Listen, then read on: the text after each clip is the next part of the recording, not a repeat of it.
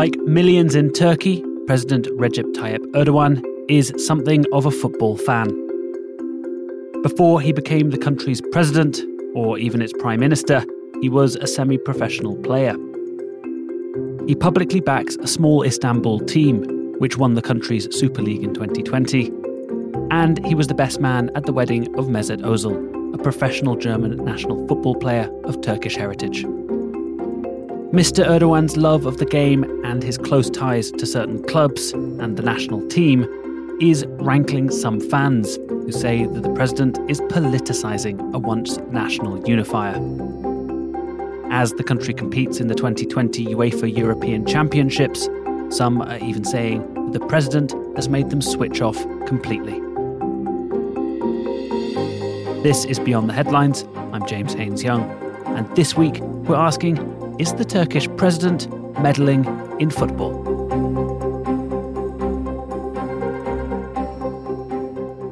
If you want to get all the latest episodes of Beyond the Headlines as soon as they're released, hit subscribe in your podcast app. Turkish fans are renowned for being passionate and patriotic in the world of football. Dahan Irak is a lecturer in the University of Huddersfield and a former sports journalist who wrote Football Fandom, Protest and Democracy. He explains just how deep the passions run for football in Turkey. I think it's more important than most of the things because in Turkey, everyone is more or less invested in football. So it's a little bit like Brazil and maybe Egypt. When you say football supporters, it's not about organized fan groups or that sort of organized activity, but almost everyone, of course, is more or less emotionally invested in football. So it's very important. Sometimes it can transcend political lines, religious lines. Turkey is a complicated country with lots of social fault lines. So football exists crossing these lines, but also in contact with those fault lines. So it can be, for example, politicized very quickly. With the nation's young team, many of whom play in Europe's top clubs, showing good prospects going into the Euros, it should be a time of national excitement. But some say that the president is using the squad as another means of drumming up support and quashing his opponents. Let's look at why. Mr. Erdogan swept to power as Prime Minister in 2003 on a populist wave, promising to turn around the country's stagnant economy and transform the country. The religiously and socially conservative leader of the Justice and Development Party, or AKP, did just that.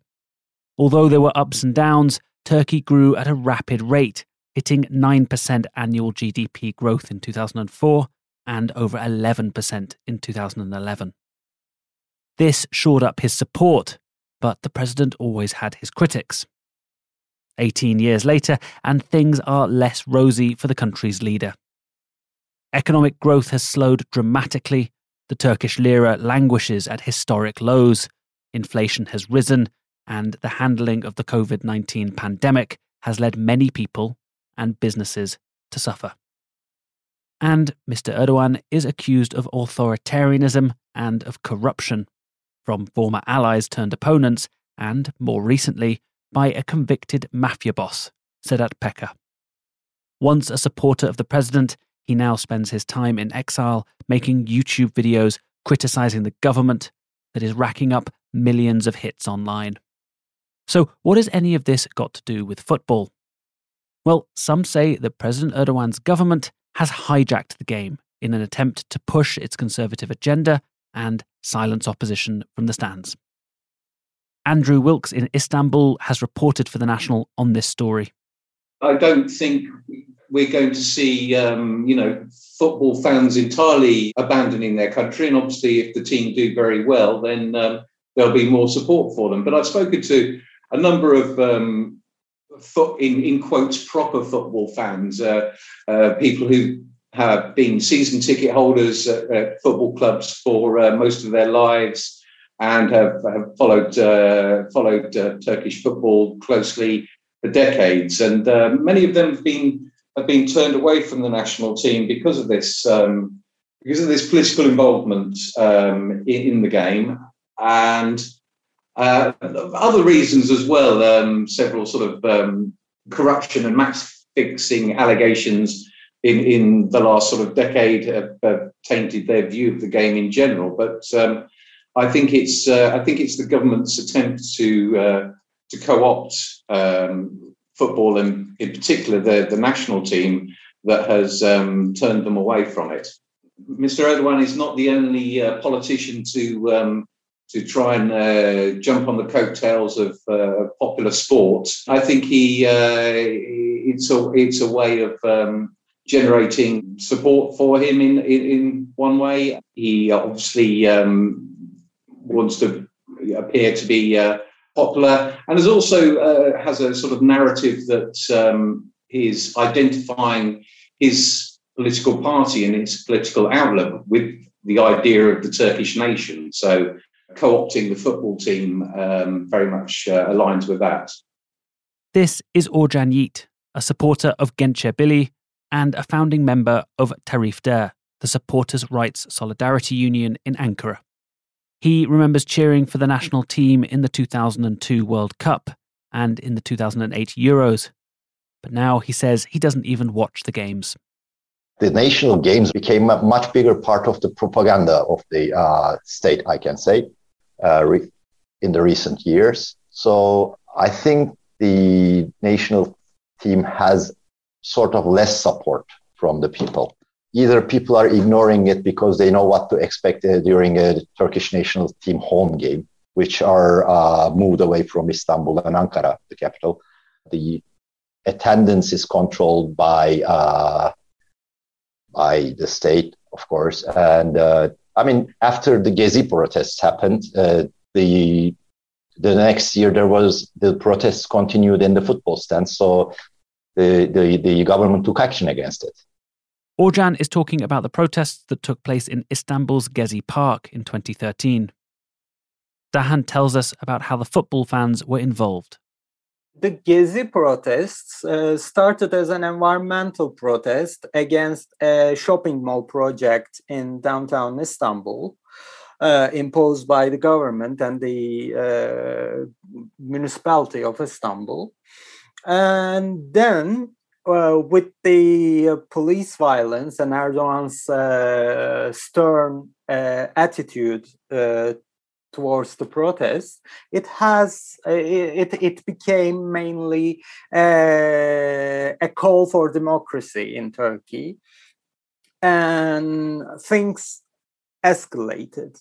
And over 5 million people joined the protests in 1 month, and it was the biggest wave of protests in recent Turkish history.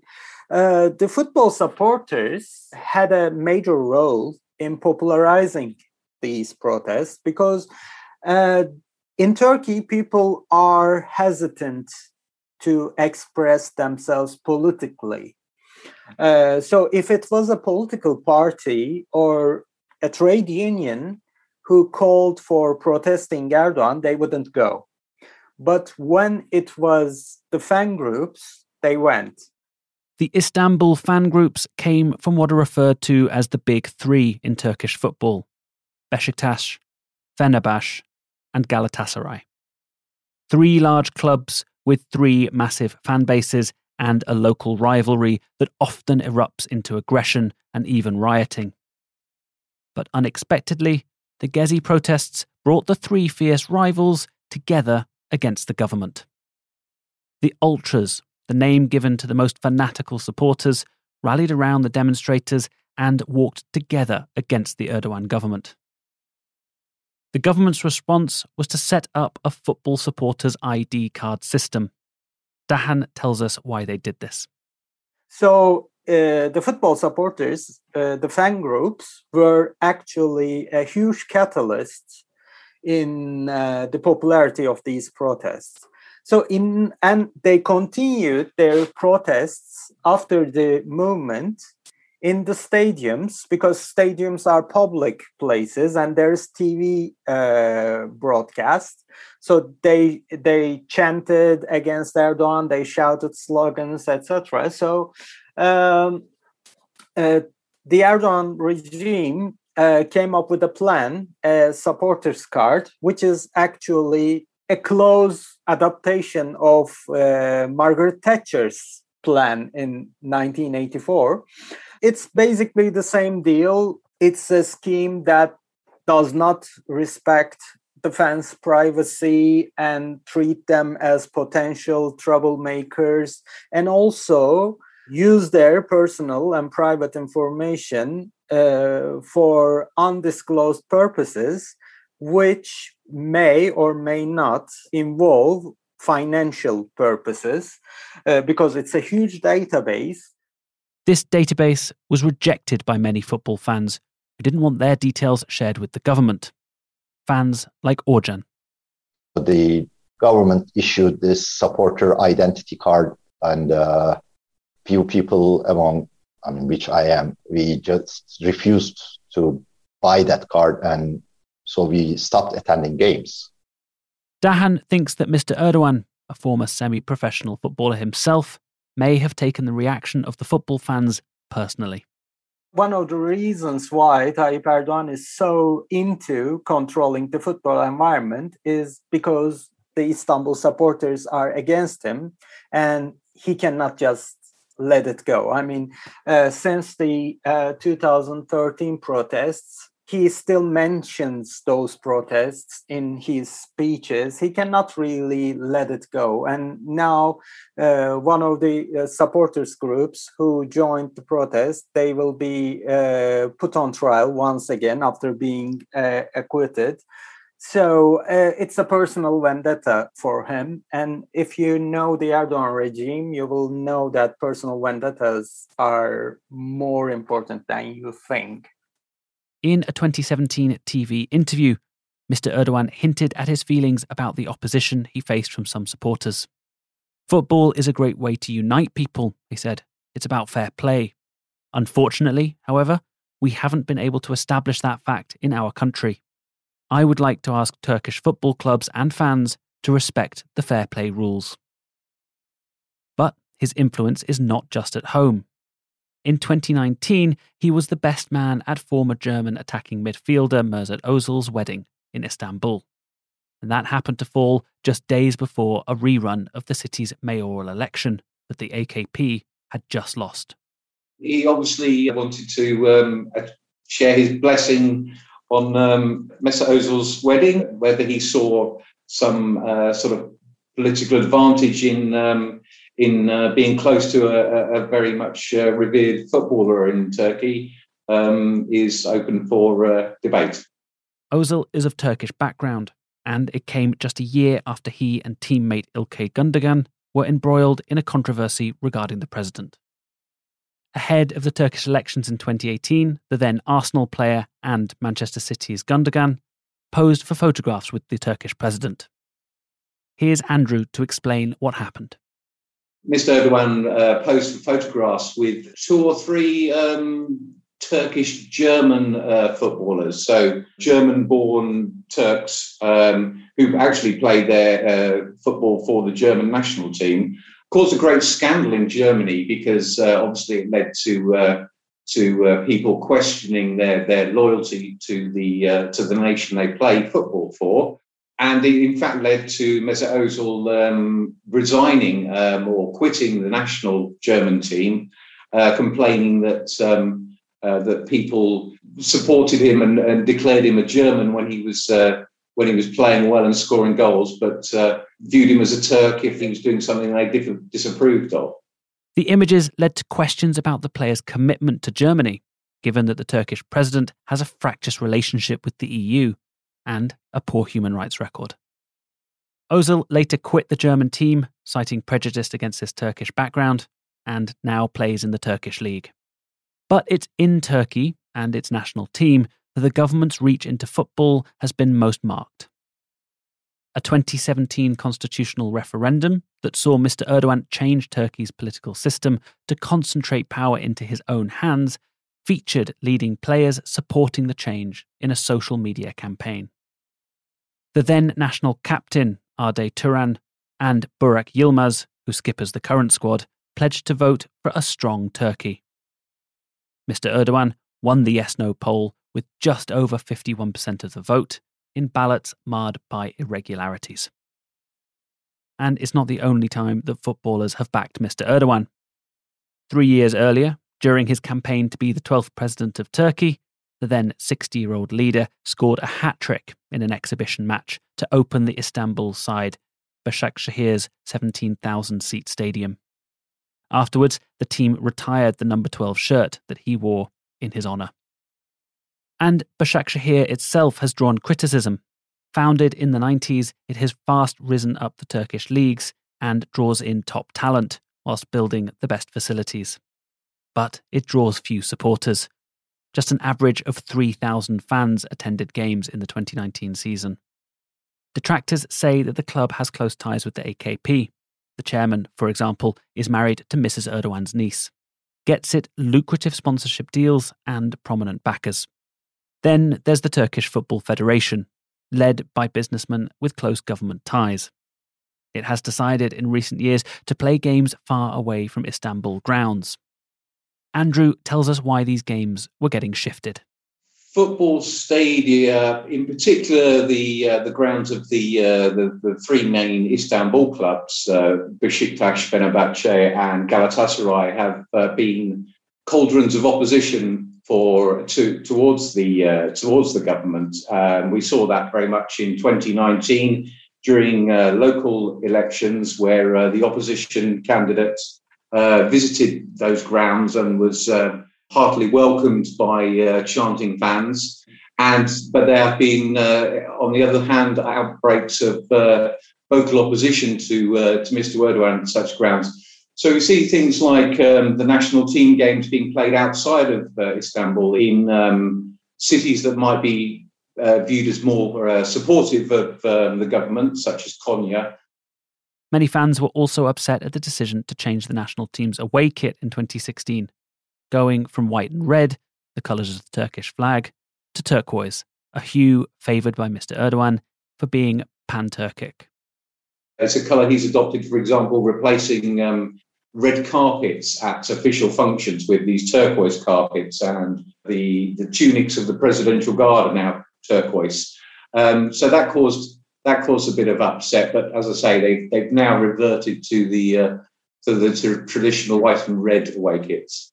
Dahan also tells us a bit more about these ties between the Turkish Football Federation and the government. The national team is connected to the Turkish Football Federation, and the Turkish Football Federation is fully controlled by the Erdogan government, the Erdogan regime.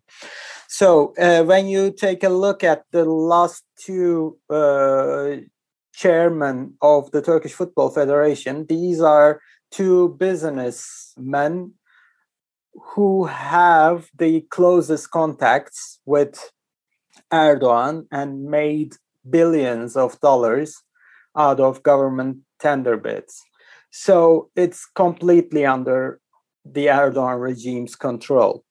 But to what extent this would create a political impact, it's not as direct as one would think, because football is socially very complicated in Turkey. Even though Erdogan can easily control the federation and the club boards, especially the fan base in Istanbul who go to the stadiums and attend the matches are anti-government mostly, and they are secular, and they joined the protests against Erdogan in 2013.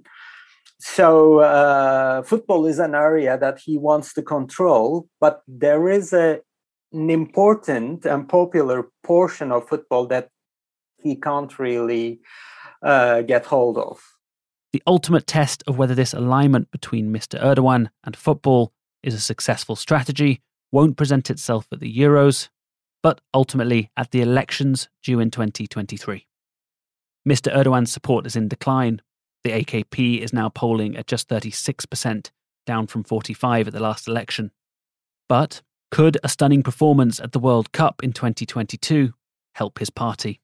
I think the political view of a person became very much like a team that the person supports. I believe that the support for the ruling party AKP has been like a fan base. Like, the party is successful, it's always winning, so it gathered like this hardcore support. But as with any football team, like if it's like a very popular football team, like, if it's winning all the time, then the new kids start supporting that team. So it happened that the support for AKP on my behalf grew like that. And if it's, as you say, decreasing, the approval rate is just decreasing right now, it's probably because of the economics. You've been listening to Beyond the Headlines. I've been your host, James Haines Young. Thanks this week to Dahan Iraq and Orjan Yiğit. This week's episode was co-scripted by Andrew Wilkes and produced by Andrew Wilkes, Arthur Edison and Aisha Khan. If you want to get all the latest episodes of Beyond the Headlines as soon as they're released, hit subscribe in your podcast app.